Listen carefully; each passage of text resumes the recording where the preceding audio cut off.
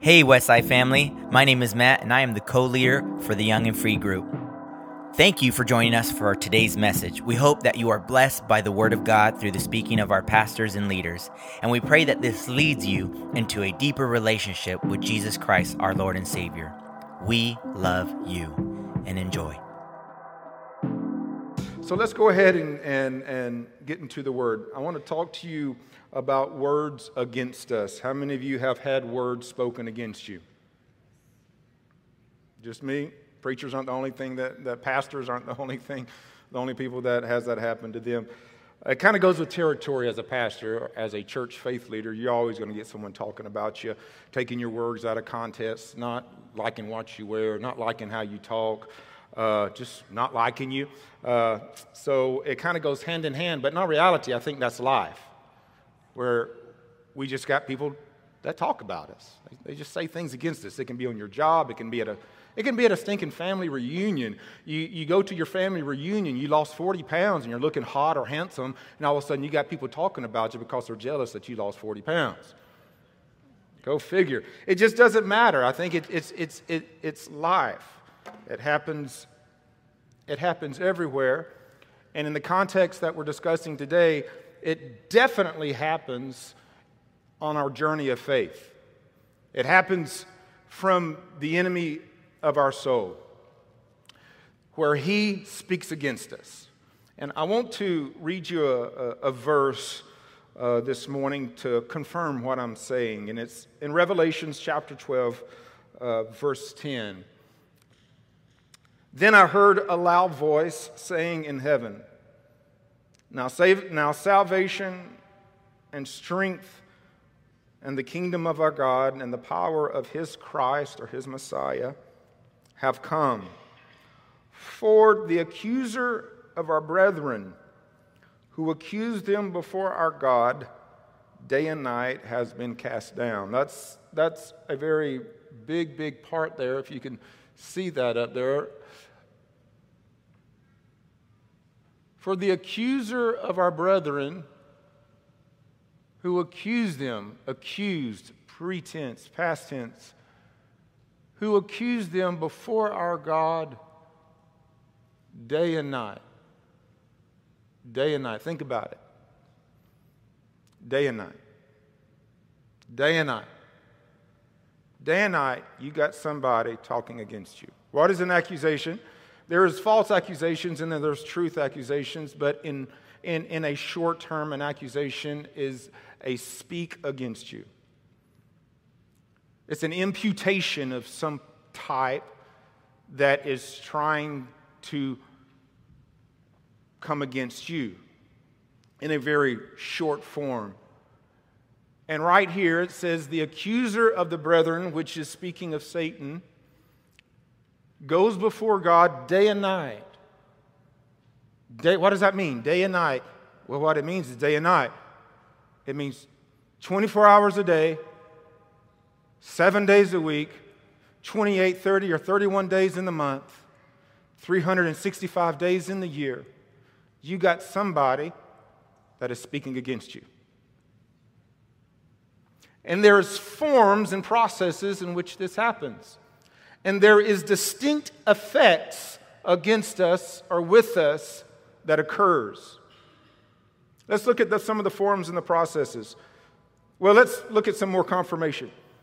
So we see that Satan does this against people to God. We see that in Job. So you go to the book of Job, and the Bible gives us some very interesting insight into spiritual warfare and what actually happens between God and Satan. There's not a lot of places in Scripture like this, but this area of Scripture gives us some interesting insight into what happens into the area, into the domain that we don't see and we don't know a lot of. It says that Satan went before God and he accused Job. And he had a conversation with God, basically accusing Job that the only reason he is righteous is because God was so good to him. That if God removed his goodness, then Job would therefore remove his righteousness. So we see Satan going before Job in an attempt to accuse Job of not really being who he was. Remove your goodness, and he will remove his righteousness. We see that Satan accuses us with other people. Story, in effect, Jesus telling his disciples that he has to go to the cross, that he has to die, he has to experience this death. Peter, in all his wisdom and his righteousness and his boldness and his authority and who he thought he was, but he really wasn't, says, "No, not you, Jesus. This ain't going to happen." And then Peter stopped and looked at Peter, and he didn't refer to Peter, but then he referred to Satan. "Satan, get behind me." So what was really happening here? What was the dynamic? What is the essence of the experience? The essence of the experience is Satan was speaking through a righteous man to stop the will of God from occurring in Jesus' life. And sometimes Satan speaks against us in a way to stop the will of God from occurring, and he does it through other people in our life.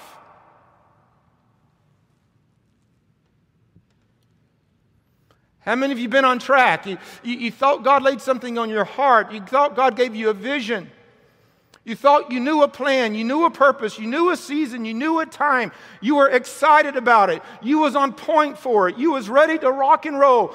You shared it. You spoke it to somebody. And out of nowhere, that person rose up and they began to come against what you said you would do. Maybe they had good intentions. Maybe they was not really against you. Maybe they were speaking to you out of their own fear or out of their own insecurity or out of their own lack. But nonetheless, they was used by Satan to speak against God's will in your life. Been there, done that? How many of you got some t-shirts that says it? Satan speaking against God's will in your life through someone you're close to. Another one, ourselves. He speaks to us. So before Cain killed Abel, God was having a conversation with Cain. And I'm going to have to paraphrase because I can't remember it verbatim. But God basically told Cain, "Cain, Satan or the enemy is out to swift you. Is out to destroy you, is out to snare you." So Cain was looking at his brother's offering and looking at his brother's way of worship and was becoming very jealous. Where did the thought and where did the idea come? Pick up that rock and crush his head in. Did it come from God? Did it come from something he saw his parents do? Where did it come from? It come from a word against him. It come from Satan. Cain, he's a punk. He's always going to be better than you. He's always going to be more pleasing to God. You're always going to be second best. But I have a way to fix that. There's a big rock right there that's a little bit harder than his skull. You could be number one, Cain. They'll look at you instead of look at him. A word against him. We know the story. He struck his brother and he killed him. So we see Satan, day and night, speaks words against us. In different processes, in different formats, in different ways, but it's always with the same intention. Can someone say same intention? Steal, kill, and destroy you. Me. That's why he develops words against you. That's why he accuses you day and night. You have favor and he doesn't. You have authority and he doesn't. You have access to God and he doesn't. You have your place in heaven and he doesn't. You're loved and he's not. You're accepted and he's rejected. He will never mount up to God, even though he has always wanted to be. And because he can't, he's going to come against you. And he comes against you with words. Words of influence, words of leadership, words of manipulation, words of deceit, words of lies, words of accusation, words to steal, to kill, and destroy who you are in God and what God has created you to be. Amen?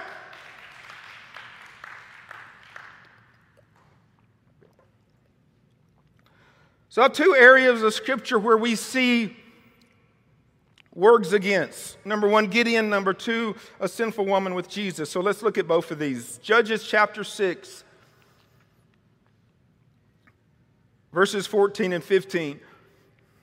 This would be words or accusations of weakness. The Lord turned to him and said, now he's talking to Gideon, "Go in your strength you have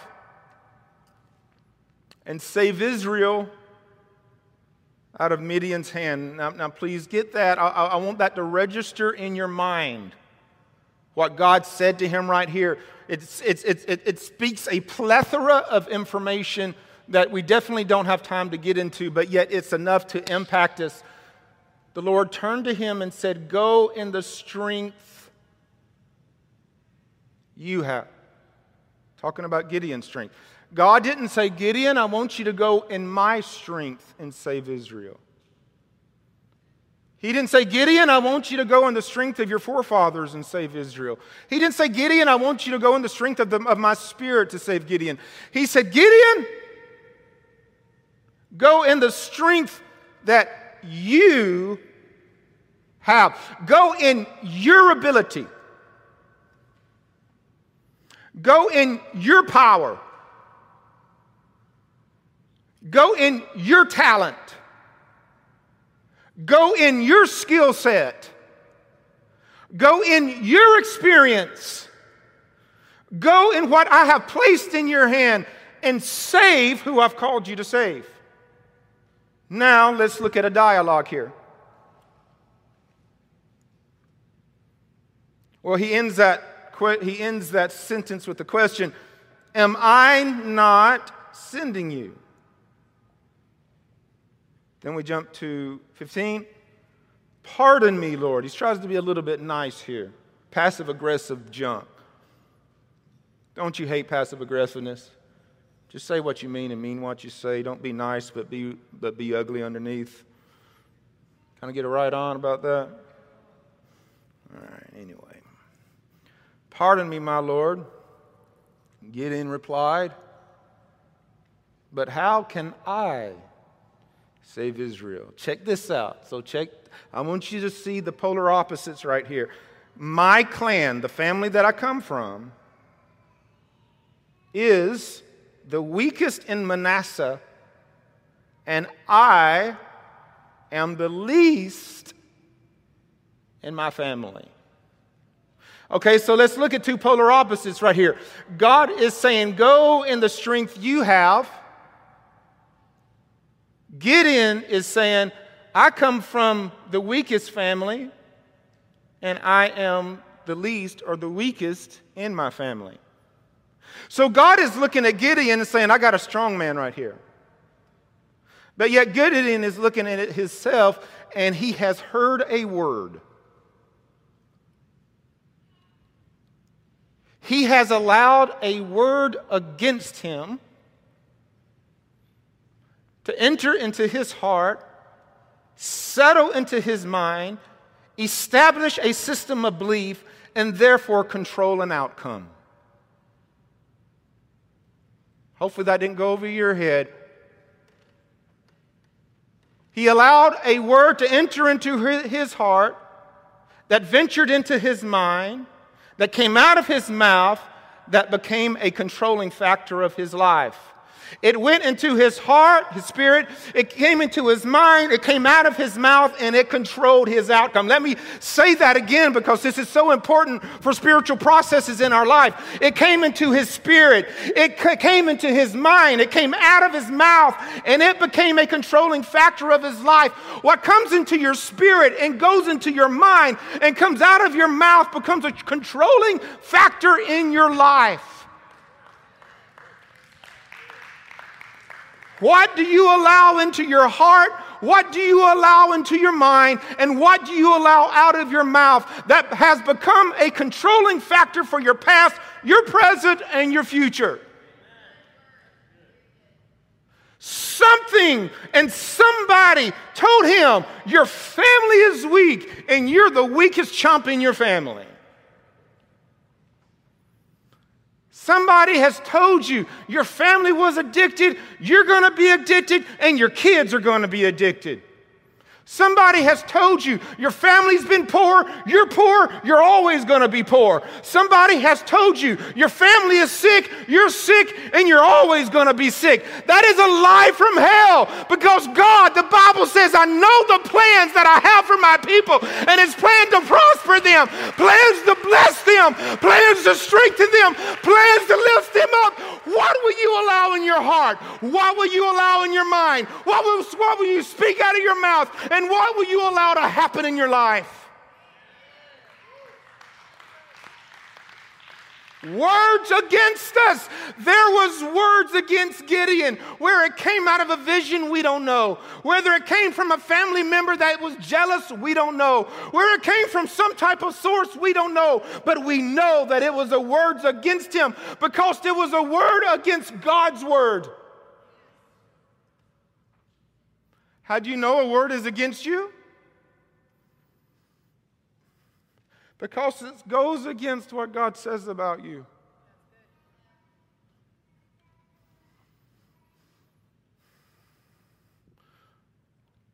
So the Bible says we wrestle not against flesh and blood, but we fight against principalities of darkness. So when someone says something to you that opposes God's word to and for you, that is in the context of a wrestling match, and that wrestling match, even though has come out of the mouth of another human being, is rooted from the works of the devil. So the word against you is not necessarily the words of another human being, even though it is coming out of a human's mouth. It is a snare. It is a trap. It is an arrow. It is a target. It is a bullet and a rifle to try to steal, kill, and destroy what God has from you. And it is the work of your enemy. It's just sad to say that there's a lot of people out there that allows the enemy to use their mouth to affect, control, manipulate, deceive, to break, to discourage other people.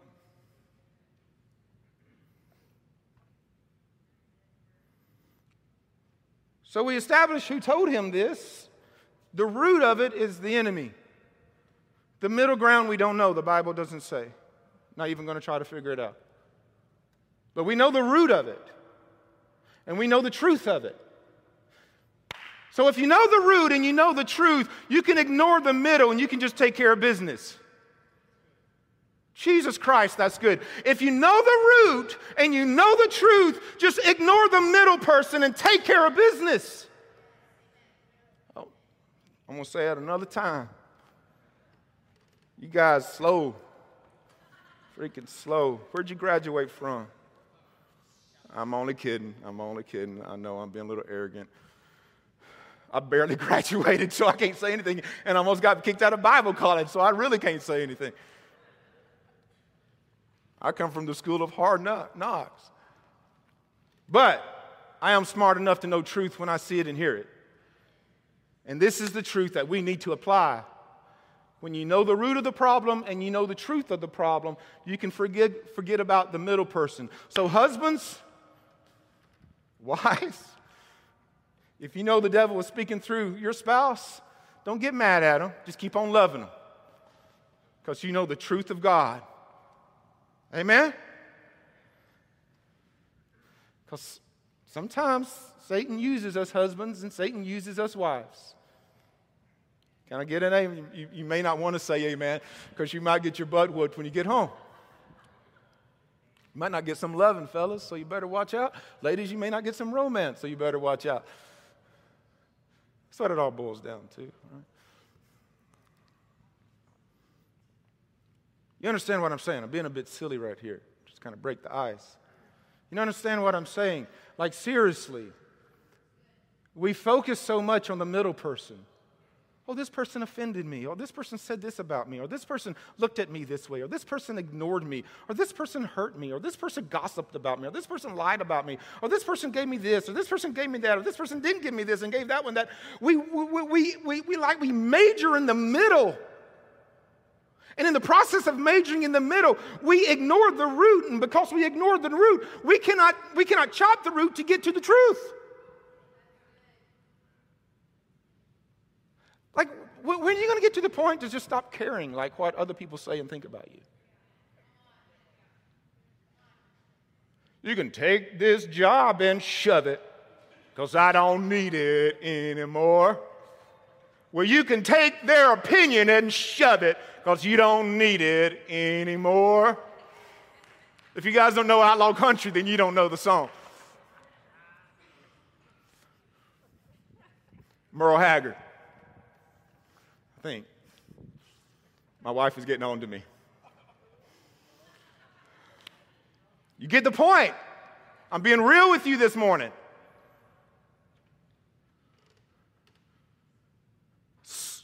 The middle ground is keeping us from the high ground. Man, look at someone and say, I don't care what you think about me.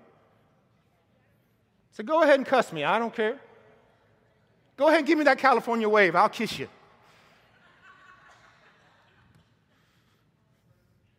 Amen?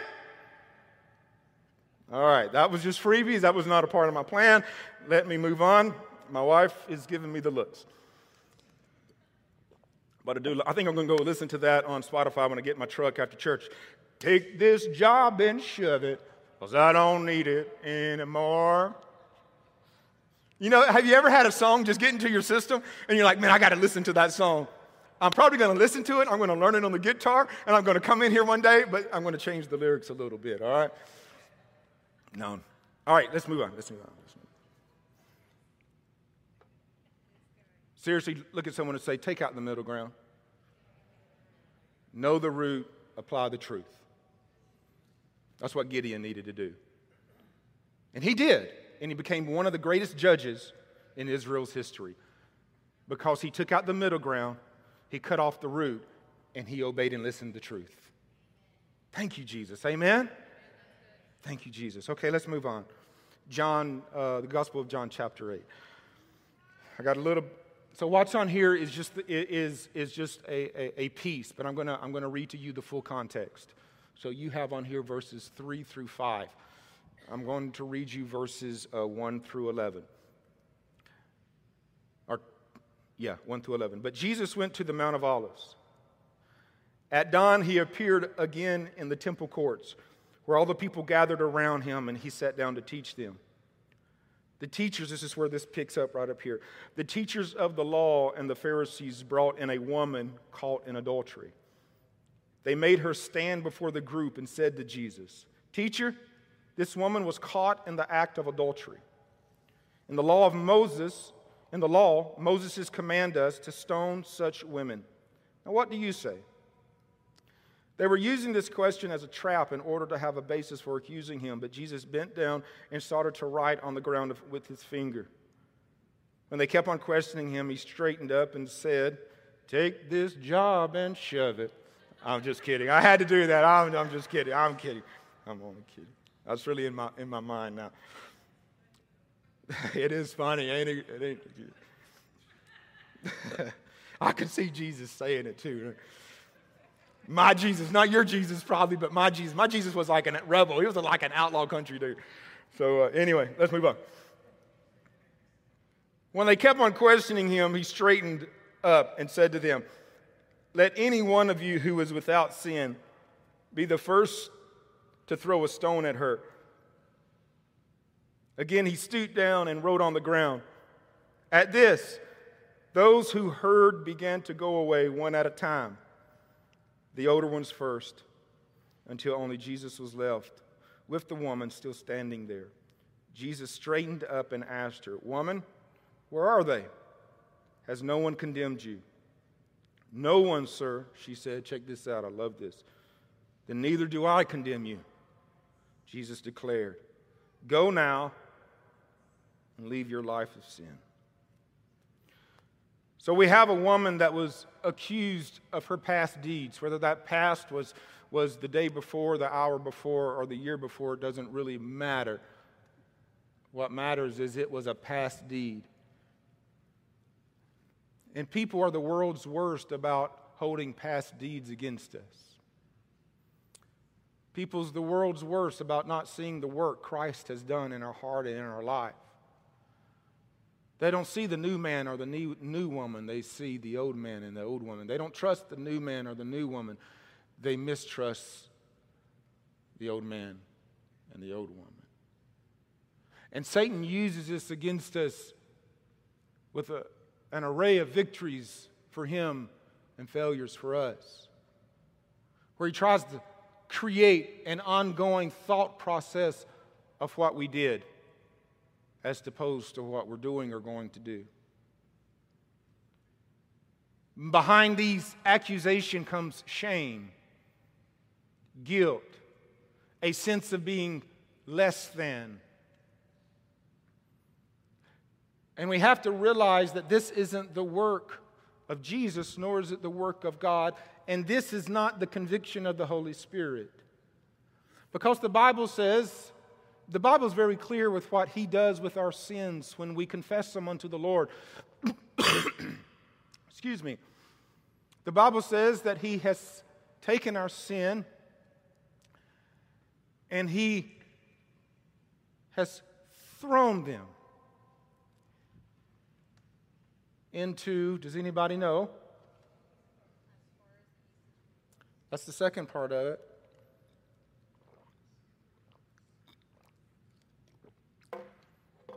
The Bible says that He's taken them and He's thrown them into the sea of forgetfulness. So what just happened right there? So there's two things that really has happened. If that was the Pacific Ocean, let's say I was standing on the pier, and so this 2 weeks ago, me and Koa went fishing with my brother. We was about 10 miles out, fishing for tuna and such. And at one point, we got to where we was in 4,000 foot of water, a true sea of forgetfulness. So if I would have had something that actually sunk as opposed to a plastic bottle, and I threw it into the water, it would have went down into the oblivion. It would have been forgotten about. I wouldn't be able to see it. I wouldn't be able to reach it. I wouldn't be able to touch it. I wouldn't remember it. But there's something else that happens. There is a distance created between the thrower and the object being thrown. So what can we know from this? What we can know from this is when we confess our sins unto the Lord, He doesn't forgive us, but yet keep our sins close. He takes our sin and He creates a distance, a disconnect between them and Him. He doesn't harbor our sins against us. He's thrown them away from Himself. He doesn't take your sin from 10 years ago and keep them close to His heart. He doesn't have a bag of stones labeled sin that He can pull out and hit us with this every time He feels the need to or feels like it's of a necessity. No, the Bible says that He throws them into the sea of forgetfulness. He disconnects himself from our sin. So if God is disconnected from a sin in our life after confession and repentance, who is it that tries to keep them close? Now, there is a root, there is a middle, and there is the truth. So the root is the enemy. Keeps them close every time you look in the mirror, every time you might watch a certain TV show, every time you're with a certain group of people, every time you have a certain emotion, every time you see a certain sight, every time you go to a certain store or a certain restaurant or wherever maybe past sins had taken place. Satan keeps them close because he uses them as a weapon, as an arrow in his quiver, as a round in his chamber, as a blade on his side. Every chance he gets, he will take the sins of our past and he tries to shove them in our face and shove them in our heart. But that's not from God. Because God has taken our sin and he's disconnected from them. And he not only disconnected from them in a way that he can retrieve them. This is not God right here. I can jump off the stage and I can get the bottle. He did not throw the sin into shallow water. He threw the sin into a place where it is unobtainable. So he is not pulling your sin back from the point of repentance and forgiveness and shoving them back in your face. That's the work of the enemy. And the work of the enemy does it through your mind. The work of the enemy does it through your friends, through your family, through people. And the work of the enemy just does it outright himself. But if you know the truth, you can cut out the middle. You can cut out if it's coming from your mind. You can cut out if it's coming from someone in your life. And you can cut it out if the enemy is just rearing up and trying to accuse you or trying to remind you of your past sin. See, Jesus asked this question. Is anyone not condemning you? Oh, I don't have it up there. She says, no. See, they couldn't condemn her. They had no power to condemn her. Number one, because how could they condemn when they're condemned themselves? How can Satan condemn you when he's condemned himself? How can people in your life condemn you when they're condemned themselves? For all has fallen short from the glory of God. So they have no authority to condemn because they themselves have been in the position of condemnation. But they don't have the power to condemn. Because they didn't set the standard. They didn't set the rule. They didn't write the book. God did. So when Jesus asked this woman, has anybody condemned you? She said, no one's condemned me, because no one could condemn her. And then he says, neither have I. He's like, no one can condemn you, and I'm not going to condemn you. Because in me is life. In me is the light of the world. In me is peace. In me is freedom. In me is access to God. In me is forgiveness. In me is everything that you have been promised, that I'm going to die for, that I'm going to deliver to you. Just come to me. Come to me, all you that are heavy burdened, and I will give you rest. What is rest? It's salvation and it's peace from God Almighty.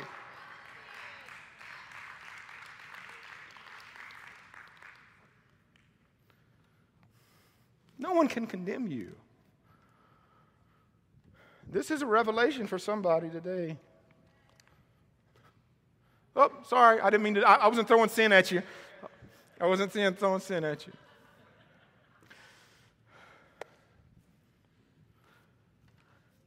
Does that make sense? As long as you repent, you ask God to forgive you. And the Bible is very big on that. We confess our sins and we repent unto the Lord. And he told her, he said, go and sin no more. That's another message and a talk within itself. But my point is if you've gone through the steps and the process and you have the heart and the mind to repent unto the Lord, confess your sins unto the Lord. The Bible says you've been clean. You're white as snow. You've been washed by the blood of Jesus Christ. And He does not hold your sin against you. He has thrown them to a place where they're disconnected from His heart and He can no longer get to them. It's done.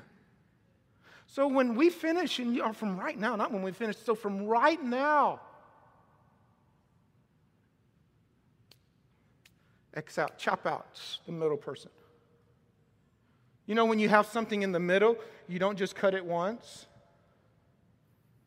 right? You have to cut it twice. You have to cut it at the point of the truth, and you have to, or at the root, and you have to cut it at the point of the top. If you're trying to cut out something, I don't have nothing to cut. I'll give you an example. If you have to cut something, you have to cut it at the root, you have to cut it at the top, and you remove the middle. Some of you got some cutting to do.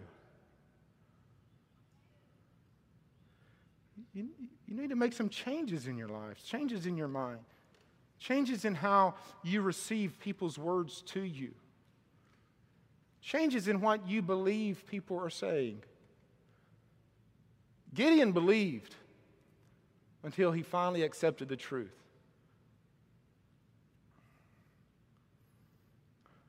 The Bible says, no weapon formed against you shall prosper. But we have to walk in truth and walk in the Lord. We have to do our due diligence to take care of the enemy in our life. You're not the weakest, so you can do whatever God calls you to do. And you're not condemned for past mistakes, whether that was 5 minutes ago or whether that was 50 years ago. Because you're set free, for whomever the Son sets free is free indeed. Amen? Nothing formed against you shall prosper. Amen? Let's go ahead and end this and let you go home. 11:20. Worship team, if you guys can come up, let's just sing God is Good. Would you stand up, please? Let me pray over you. I'm going to ask them to sing this a few times, and when they're finished, we can be finished. How about that? Hallelujah. Thank you, Jesus. Can you just praise the Lord for a moment if you're comfortable? Would you just praise the Lord? Would you just lift your hands up? Lift your voice up to the Lord. Father, we just praise you. You know what? I think He's worthy for us to thank Him. Thank you, God. Thank you for taking our sin and throwing them into the sea of forgetfulness. Thank you for disconnecting from them, not holding them against us, not keeping them close to your heart, but yet throwing them far away from you into the sea of forgetfulness to where they are totally forgotten about.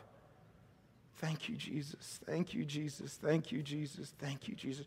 We praise you, we worship you, we glorify you. You are worthy to be praised. Even in all of our faults, even in all of our loss, even in all of our humanity and our flesh, you still love us. You still love us. You bless us in spite. You bless us in you just bless us no matter what because you love us. You love us. Thank you, God. You are good. And your mercy endures forever. You are good and your mercy endures forever. You are good and your mercy endures forever. Let that just soak into your soul this morning. He is good and His mercy endures forever. None of us in Christ receive what we should receive. He is good and His mercy endures forever. He has graced us. He has clothed us. He has blanketed us with His mercy, with His mercy, with His grace, with His goodness. We worship you, Lord. We worship you, Lord.